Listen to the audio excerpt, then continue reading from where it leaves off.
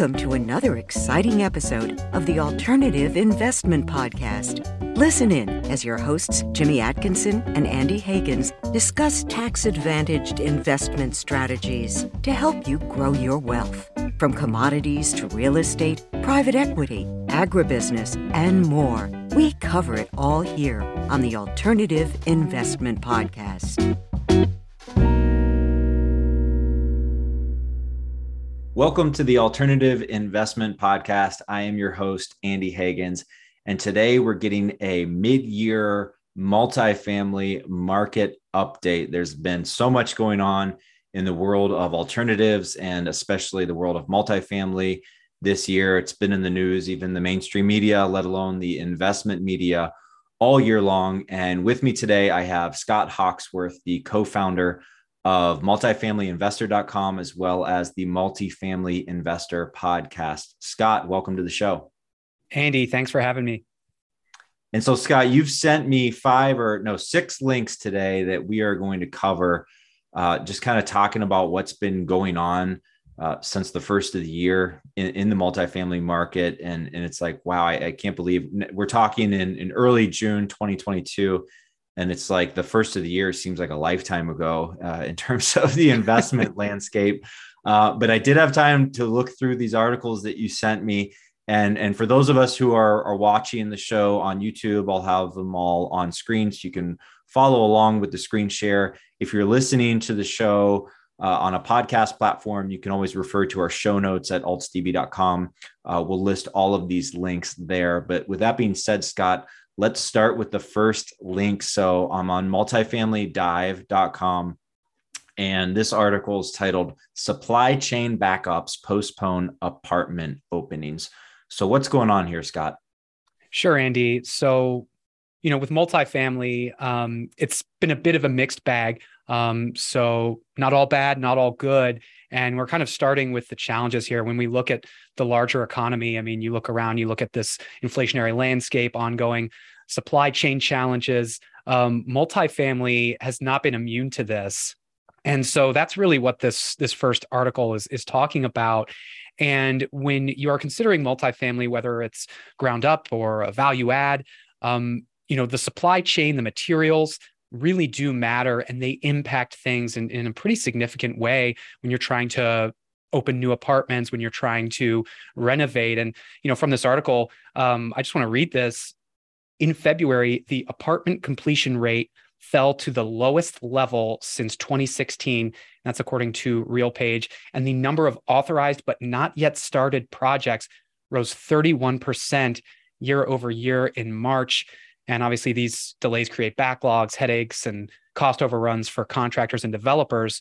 And so what you see right there, Andy, is there's this desire and this need for housing. There's this need for new units, and the supply chain issues are causing these delays. So there's this investor interest, but kind of navigating that. And when you look at it, even if someone has hired a third-party manager for the project, they're having issues with, for example, if you have a ground up development and you're trying to get all the appliances in there, and it's, we can't get all the refrigerators because of the supply chain. So that pushes everything back and they can't hit their targets.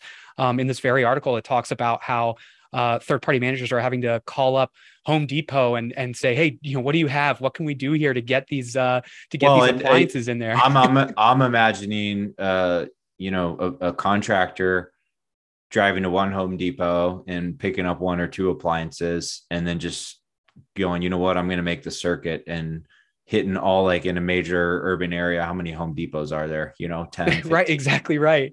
Just hit them all. I mean, at some point you're probably thinking, I don't even care if these appliances match unit to unit, as long as they are kind of in the general wheelhouse of, whatever quality level I'm trying to hit. Because once you have the unit 90%, 80%, 90%, 95% completed, boy, is that going to be a pain if you're just waiting, like, I'm just waiting on this washer or this dishwasher.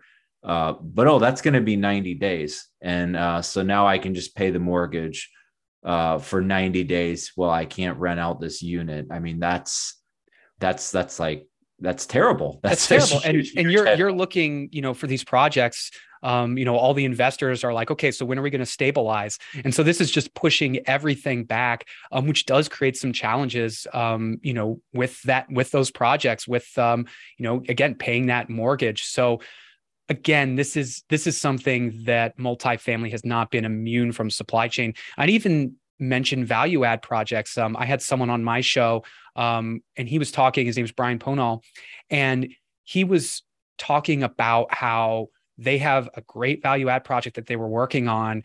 And what they were trying to do is upgrade the Wi-Fi for all the units there. Mm-hmm. And as part of that acquisition and that renovation, they were quoted a certain price for all of the routers. And then all of a sudden it was like, well, there's going to be a delay on the routers. And guess what? They're more expensive now. And those kinds of unexpected expenditures and delays really do eat into the whole project timeline. And this creates a lot of challenges. So overall, this is where the most significant impact of these supply chain issues has been hitting multifamily. Yeah. And I imagine, even with the value add, it's going to affect the pro forma, right? That you made certain assumptions on materials and components and labor. But honestly, whether we're talking about value add or ground up development, time has to be the biggest time bomb, right? Exactly. Is time. So, okay, I have to pay 15% more for labor than I thought. Some of the components you might be paying double what you thought, but when you average it all out, in the grand scheme of things, that's probably not going to affect the financials quite as much as I'm going to be delayed 60 days or 90 days or 180. Right. It's now much longer to get to our occupancy targets and stabilize there, and that's the most significant piece that we see. Interesting. Okay. Anything else on this article, Scott? The only other thing I would add is, specifically for those value add projects, there is a piece when you consider the rents, because if you're trying to renovate units and really kind of bring that property up to current standards and what renters would expect, and then you want to be able to charge rents to meet that, if you don't have the materials to make those improvements, well, then you're again going to be delayed for when you can do those rent increases and say, yep, we're charging this now because look at what all the upgrades we added. So, I think that's another significant piece. Yeah. Financially, I feel like that's going to affect your model at both ends because on the one hand, you're going to look throughout your model and your input costs are all going to be higher than probably what you projected even a year ago, certainly higher than what you projected 18 months ago, depending on when you modeled it. But on the other hand, probably the rent that, your pricing power as a landlord with rent and just market rents across the nation. And then we'll talk about specific geographic areas. Those are probably up just as much, if not more, than labor and materials in your model, right? So that probably ends up, being close to a wash, I would guess. It depends, but again, the time thing, that's kind of that's the nightmare scenario, is when it's just a delay and you can't do anything about it. Right. And then you're having to send those emails out to investors that you never want to send.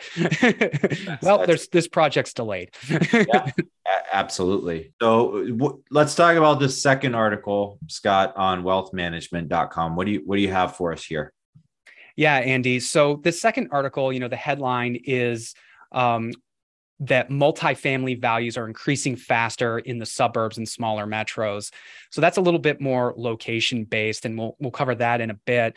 But one of the biggest elements of this article is talking about the values of these multifamily assets. And we've seen cap rate compression, which has been ongoing really for 18 months or more. And a lot of folks are saying, when is this going to end? And a lot of folks are also from the investor side or the developer side, questioning, okay, what are these cap rates worth it? Are these overvalued? And the fact is that we've also seen rent rates increasing at a significant rate, really unprecedented in a lot of ways. And well, Scott, and sorry, before we even get to the underlying fundamentals, I just have to comment here. Sure, go ahead. In the article, I quote, the RCA Commercial Property Price Index, the CPPI for the apartment sector, climbed 23.6% year over year in 2021, the highest increase on record. 23.6% year over year. That is flipping incredible to have a 23.6% year over year increase in a sector like multifamily, which when you think, at least when I think multifamily, I think stability and resilience, not in like necessarily every nook and cranny, there's value add and opportunistic and all that sort of thing. But you think about a very stable and sort of resilient sector. Right. Absolutely. Don't think about 1 year where prices increase 23.6%. I mean, that's incredible price appreciation in 1 year. And as you were alluding to, of course, that's going to compress cap rates. I mean, it's unlikely that NOI is going to increase 23.6% also year over year. But before I interrupted you, I think what you were getting to, though, is that a lot of investors think the fundamentals actually do support this. And I mean, there's really two sides to that, right? You could say the relative fundamentals, because when I'm looking for value, I can always state it. It's a relative value, right? Mm-hmm. Like the stock market is a relative value compared to the bond market, but in absolute terms, is it a screaming value compared to, 1935 PE ratio? Probably not. So there, a relative value or absolute value.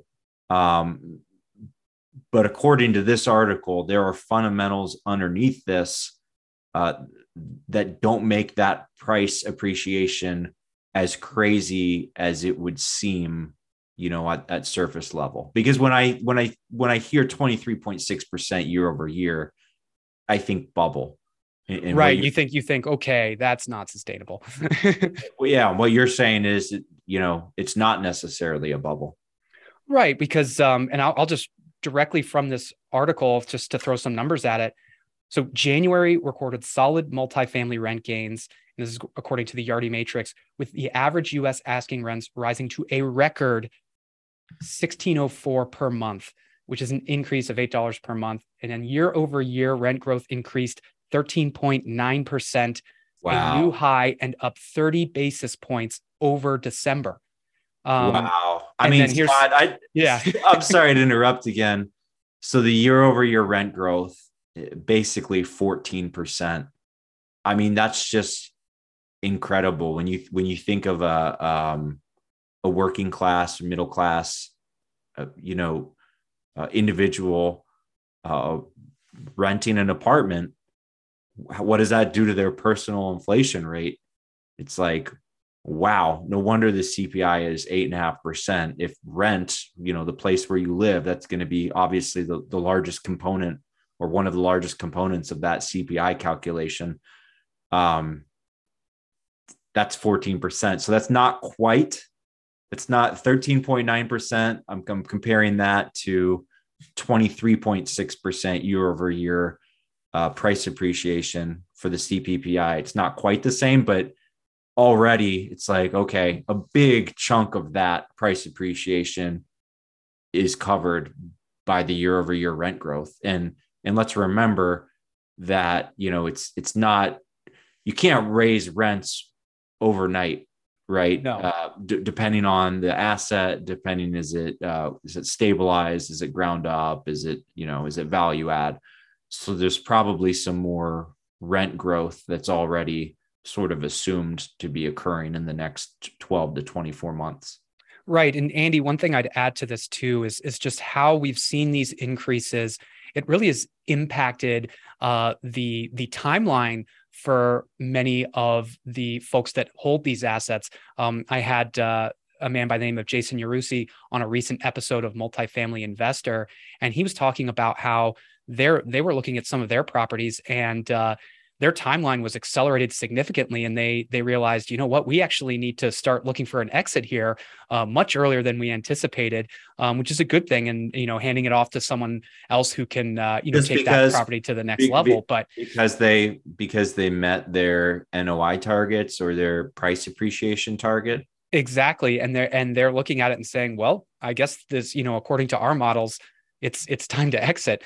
So then if you are planning an exit in year 6 and instead you exit into year 2 or year 3, what is that going to do to your IRR on that deal? Like after the fact, I mean, the IRR is going to show 40% or 50% instead of, 13% or something crazy like that. So I think some of what's going on is investors are seeing these IRRs that are occurring because of a lot of these very profitable exits. And they're saying, whoa, this sponsor got a 35% IRR on this asset that they just, and it's true. It's real. It's totally real data that is the true IRR. And I think investors are looking at that. And that's what, that's part of what's attracting, continued capital into this segment, is that it has performed so well recently. But again, back to the fundamentals, normally when you see something like that, I'm thinking, roller coaster, what goes up must come down, rubber band effect and all that. But we still have this massive housing shortage across the United States. And so as long as there is that mismatch, that huge gap between supply and demand, speaking personally as an investor in multifamily, that's what gives me confidence is, even if cap rates have compressed, just that underlying dynamic is not going to change anytime soon. That's 100% correct, Andy. And that's really what we've seen. We've seen these rising rents and people think, well, how can this continue? Well, the demand for this housing is not diminishing. It's still there. And specifically when we talked about certain property types like Class A properties, and I don't want to steal again our thunder about a lot of the movement we've seen, but a lot of folks, with sort of working from home a bit more and sort of this rise, they're saying, you know what, I still have demand for, this quality property, this Class A property with all these amenities, and I'm okay with these higher rents, or I have no option but to pay these higher rents. And so I think that really is a factor. And so from the investment standpoint, you can look at all these numbers, and as exciting as they may be, that can cause a little of a concern. But again, the underlying demand is still there. And the one thing I'd also add, Andy, in terms of, folks out there, having acquisitions right now, even if the cap rates are compressed, there are still lots of opportunities. For example, if there's an asset and there's a favorable tax abatement that can be had that makes an investor say, wow, I'm actually willing to maybe even in theory seem like I'm overpaying, but the benefits on the back end there are going to be so significant, it's going to be worth it. So I think you really look at these assets individually and then as a whole. And, no matter where we're looking at in the country, the fact is that this growth has been tremendous. And so investors are still seeing, hey, there's a mismatch between supply and demand.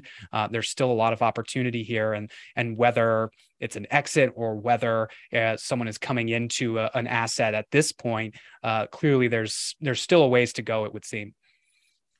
Yeah, and within this article, I would note that real estate is local, right? And so the article goes into, there's a little bit of a difference between, mid and high rise cap rates versus garden style cap rates. Those have moved a little bit differently. And we've also seen that these larger markets, your premier cities, New York City, LA, some of these larger cities compared to smaller cities or suburban areas, and it's actually been the suburban areas and these smaller markets that have outperformed. And so the article talks about, millennials and Generation Z's quote migration to space. Yes. They're looking for larger units and smaller cities where there's more room. And, I guess that describes me. Guilty as charged. Okay. I am a millennial. Don't hold it against me. And so the strongest growth in multifamily values last year occurred in non-metro areas. And then, I'm going to highlight this here on the page. CPPI for apartment assets in these smaller markets was up 25.1% year over year versus, quote, only a 10.7% year over year increase in the 6 major metro areas. And again, a quote from the article: in normal times, the 10.7% year over year pace of growth would seem fantastic. But then you compare it. Right. And anyway, so I think that's actually a good segue, Scott, to this third article that you sent me from Wall Street Journal, the Great Pandemic Wealth Migration. So we all know that there's been a migration to, from some of these states on the West Coast or in the Northeast to the Smile States or the Sun Belt or the Southern states or red states or whatever you want to call them. But this article had some more detail about tax considerations and some other things like that. So what do we have here, Scott? Sure. And this was just such a fantastic article, because I think that you can talk about sort of general movement, but then you have this absolute migration of wealth. And this is latest IRS data, and it shows the movement of taxpayers and income, from these high tax states is accelerating. And a lot of it focused around the SALT deduction, that the cap that was placed on the SALT deductions in 2017. And this has accelerated since that point.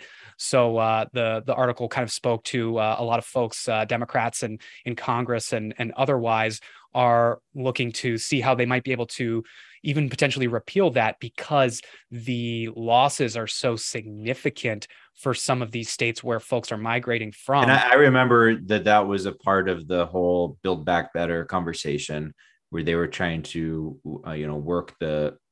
work some more SALT relief back in. I mean, frankly, Scott, I was shocked that ever passed to begin with. And so I think that's just going to continue to be a bone of contention in Congress for the foreseeable future. And then especially when we're looking, at all of these states who are the losers. And here's a list: New York, California, Illinois, Massachusetts, New Jersey are the top 5 losers. Top 5 biggest winners: we have Florida, Texas, Arizona, North Carolina, South Carolina. I mean, every single state in this list of winners is a Smile State, pretty much in the Sun Belt. Well, and Andy, to jump in here, I came across this article because I do live in Chicago. I do live in Illinois. I am affected by the tax burdens of my city and state. And so when I see Illinois there, the loss $8.5 billion, I kind of think about that and I say, interesting, Illinois, proposing increased taxes, increased property taxes. That's, well, Illinois and that's the thing. That's the thing, Scott, is the SALT limit. That's a political football, but I think some of these states seeing out migration have these larger structural issues, whether it be underfunded pension obligations, or just other obligations, general budgetary messes. Right. Exactly. So, we can see the politics here, but what's the fallout for multifamily investors? Yeah, I mean, I think it's obvious. You listed it right there when you mentioned all the different states. When you look at where multifamily investment, much of that activity and development is centering, it is on those Smile States, because so many people are moving from these larger metros, your New Yorks, your Chicagos, and elsewhere, and they're looking beyond. God, look at Florida. I mean, it's just so interesting to me because I hear so much about Texas as well as Arizona and North Carolina, but I'm looking at this graph right now, and Florida is just like an outlier. I mean, even compared to Texas, which is a lot of people migrated to Texas in the past 2 years, but Florida is just like, wow, that's making my jaw drop. I guess we're gonna get there in another link. Some of the fallout from that. But I guess Florida is just the most popular state.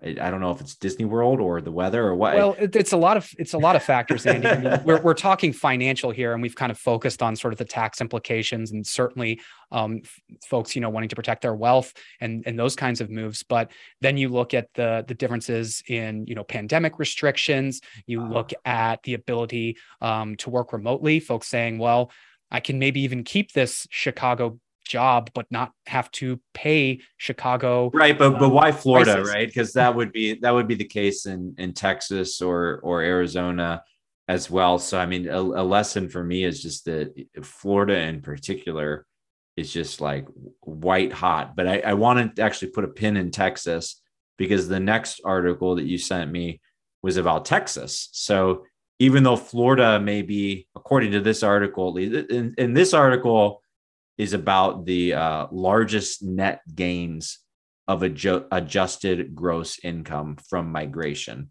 So the Wall Street Journal, this is just talking basically how much of your tax base is migrating out of states like Illinois and into states like Texas and Florida. But this next article that you sent me, Scott, pertains to multifamily specifically, and Dallas-Fort Worth is killing it. They are leading the nation in multifamily investment for now the fourth consecutive quarter. Wow. Which is incredible. It's incredible. And of course, Jimmy Atkinson lives in the Dallas-Fort Worth area, and I've chatted with him about this as well. And you have seen this unstoppable investment seemingly continue in Dallas-Fort Worth. And so much of it is driven by this migration we're talking about, by folks looking for lower cost of living, going from a place with a state income tax to a place with no state income tax, going from a place that maybe has some brutal winters to a place that doesn't really have brutal winters. All of this development is really focusing on Dallas-Fort Worth. Again, to reference Jimmy, because we spoke about this. He says he drives out of his driveway and drives around town, and he can't turn and look anywhere without seeing a crane. And that really does speak to this investment and this development that we're seeing in the Dallas-Fort Worth area. And a lot of it is driven by, again, to kind of circle back, this imbalance between supply and demand. So there's been so much focus and migration to Texas and Dallas-Fort Worth specifically. But just to kind of add some numbers to this, the supply and demand mismatch has prompted rents in the DFW area to grow by an average of 18.5% year over year. And, that rent growth may slow down, but it's still expected to outperform other metros in the foreseeable future. And another piece, wow, Scott, so just go ahead. Scanning the article. So another stat, the multifamily occupancy rates are pushing 97%. 97%. So this is a perfect storm where, again, you've seen incredible price appreciation. And normally when I see that kind of price appreciation, I think, okay, maybe this market is hitting a top, right? But when I see the occupancy is at 97%, I'm saying, okay, these are strong fundamentals. And if anything, obviously this metro area is still undersupplied with housing. And when you figure the population of the DFW area is expected to outpace the nation by about 250% for the next 5 to 7 years. So it's just this odd situation. It's a little bit like off-putting to kind of a value investor like myself, where the price appreciation is so substantial. And yet you say, well, it sure looks like this market has a ways more to run. Yeah, I know. I think there's, especially from the investor perspective, some people ask, well, is this place overbuilt? Are we going to reach that point where there's just too much capital flowing in, and we're going to reach that point? And the numbers seem to suggest that we're not there. We're certainly not there yet. The demand is still there, and when you talk about those occupancy rates, I mean, that's just the concept of, hey, if you whether it's ground up development or you have a value add asset there, it's going to fill up. If you're doing it right, it's going to fill up. You're going to have that occupancy, those targets, and you're going to stabilize if you are building in the Dallas Fort Worth area. And so I think that's compelling.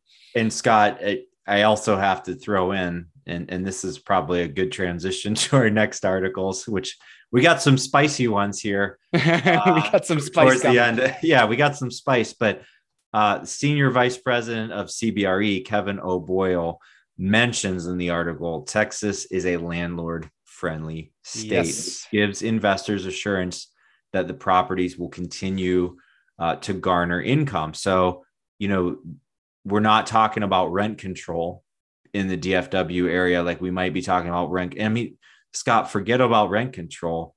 We went through 2020 and parts of 2021 where landlords just couldn't evict people. Weren't able to collect rent. I mean, it was just absolutely incredible. So it's kind of one of those things, and this isn't a political show, but if you're a multifamily investor, you may not want to get political, but politics are going to come find you. At least that's what 2020 and 2021 showed us in terms of landlord law and just the ability of owners of these assets to, stay viable.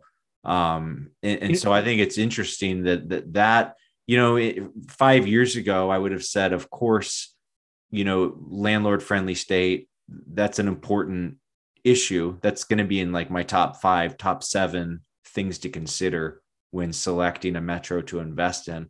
But I feel like that's shot up to top of the list. Like, Andy, I speak to many multifamily investors, both on my show and offline. And, I've spoken to many investors that say that is my number one. And I refuse to invest in a state or metro that isn't landlord friendly, because I think a lot of folks were shocked by what happened, during the pandemic and during all these rules that were put in place where, you couldn't evict someone, you couldn't, nor could you do it if they weren't even paying rent, and folks that weren't paying rent, even if they didn't have financial hardship. So I think that that really is a huge factor for a lot of folks. And so when they're looking at metros, and when we talk about, the DFW area, that's just a big factor. It's this factor of, okay, well, I know if I invest in a project here that I'm at least going to be able to collect rent and run the project and evict people that aren't paying, et cetera, et cetera. Scott, I will say, and I'm going to talk out of both sides of my mouth here. I had a recent guest on the Alternative Investment podcast mention that when he sees so many people line up on one side of a trade, that it makes you wonder if there's a trade on the other side. Right? So, I think that's something worth considering, right? And I can kind of see both sides of an argument, but what that brings me to, I think some of these other municipalities are aware of this issue. This other headline, and this is a little bit of spice now. You covered on your show. This is one of my favorite episodes. This is kind of when your show really hit its stride. I think this episode was like your most downloaded episode at the time, at least. I remember I was talking about it. It was creating a lot of buzz. But this good cause eviction bill, which by the way, I'm not to get too political, I love how they named that, the good cause eviction bill. Like, yeah, that's New nice. York, the friendly, happy, loving bill. Yeah, exactly. The state legislature has declined to pass this, and it looks to me like the governor wasn't interested in just it didn't really gain any traction, and maybe the folks behind the bill that are really pushing this aren't giving up, but it at least is going to be tabled for now. So could you give us just a little bit of background on what this bill was? Right. So this bill essentially, it had a lot of flowery language, wanted to tackle some, potential problems, maybe more landlords that would be just evicting people because for nefarious reasons or things that would sound on its face of, yeah, that's a problem. We need to address that. But when you kind of dug through it, it did really amount to another type of rent control, which for folks who are familiar with New York City has had rent control issues for decades upon decades. And so this bill really was another way to, the goal is and proposed by some politicians whose interest was, let's really protect renters. Let's protect folks because there's these landlords out there just throwing people out on the street. But in my interview with Sherwin Belkin, who's a real estate lawyer based in New York City, we really dove into the problems of this bill and how it creates more problems than it would solve. First of all, the bill itself was not worded very well, that we would create a bit of a legal log jam just as soon as it were in theory passed. But then there's that aspect of that rent control. And anytime you talk about rent control, you're really restricting supply. And when we talk about the supply and demand mismatch of multifamily housing across the country, and which is even more pronounced in places like New York City or San Francisco and other areas, you're really making it more and more difficult for new supply to enter because, investors, developers, people that would be landlords, why enter this market, this land with rent controls where it's unfriendly to being a landlord and where you're going to have a harder and harder time, getting your investment back and seeing those increases that you need to see.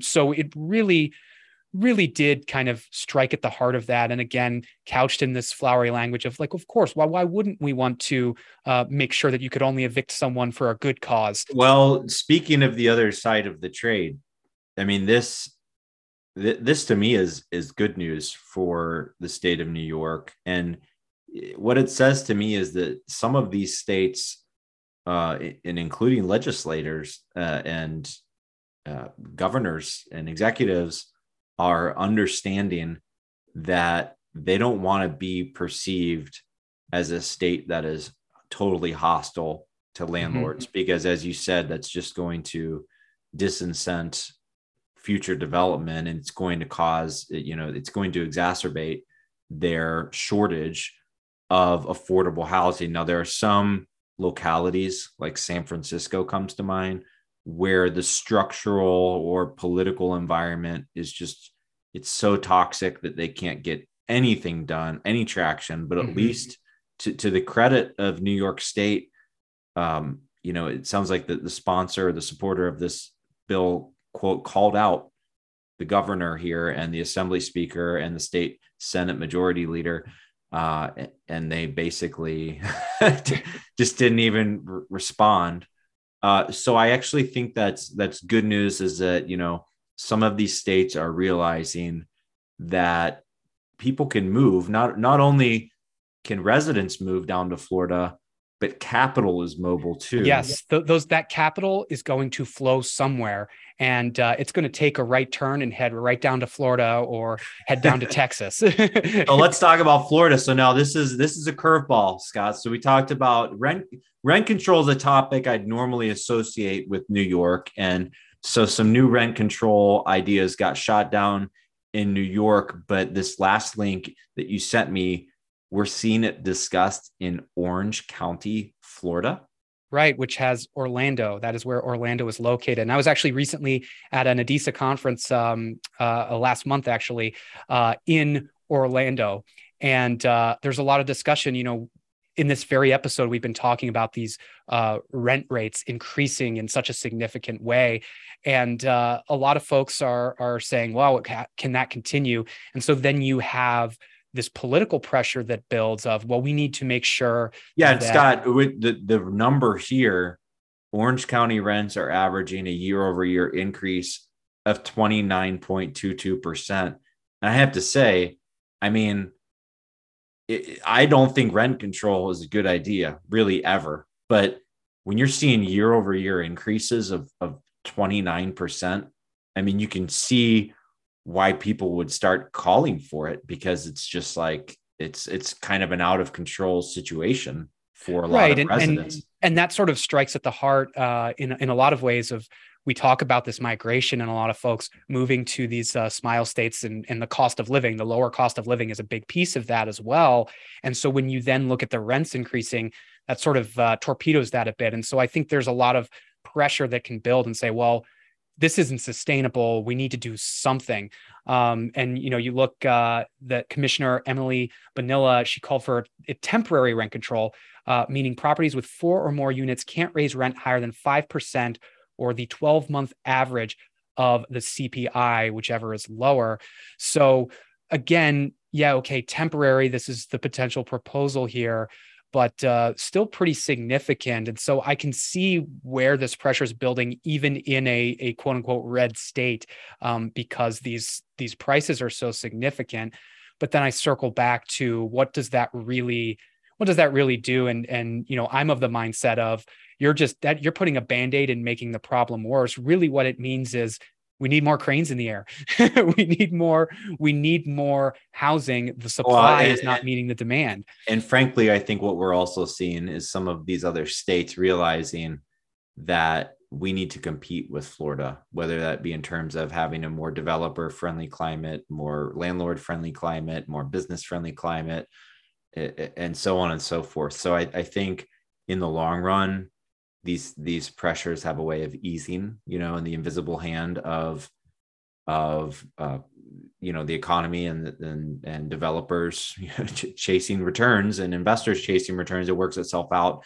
In the short term, there is a lot of human pain with that, which I definitely empathize with. Of course. And so I just hope that, legislators and policymakers, that, everyone can kind of do the best they can without initiating policies that are going to be disastrous in the long term, without initiating policies that are going to make the situation worse in the long term. And so, Scott, I think I want to end with that is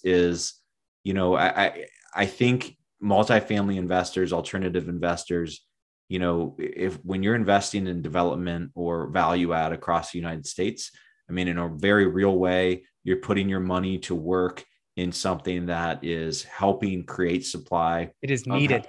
It is absolutely needed. And so that's a good thing. But man, this has been an interesting year. I mean, it seems like we're about halfway through the year. I think this episode is going to air in the second or third week of June. We're about halfway through the year, and boy, it seems just a lifetime ago, January 1st of 2022, even in the real estate market. Like, wow, so much has happened since then. But for our listeners, if you weren't able to follow along on video, make sure to check out our show notes. So all of these links that we discussed on today's episode will be available at altsdb.com/podcast. And don't forget to subscribe to the show on YouTube and on your favorite podcast platform if you haven't done so already.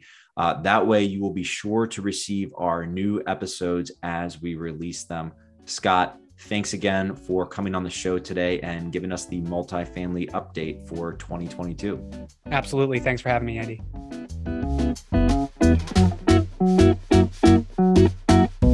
That's it for our show today. A huge thank you to you, our listener. If you liked this episode, please rate and review us on Apple Podcasts. The Alternative Investment Podcast is produced by the Alternative Investment Database, online at altsdb.com.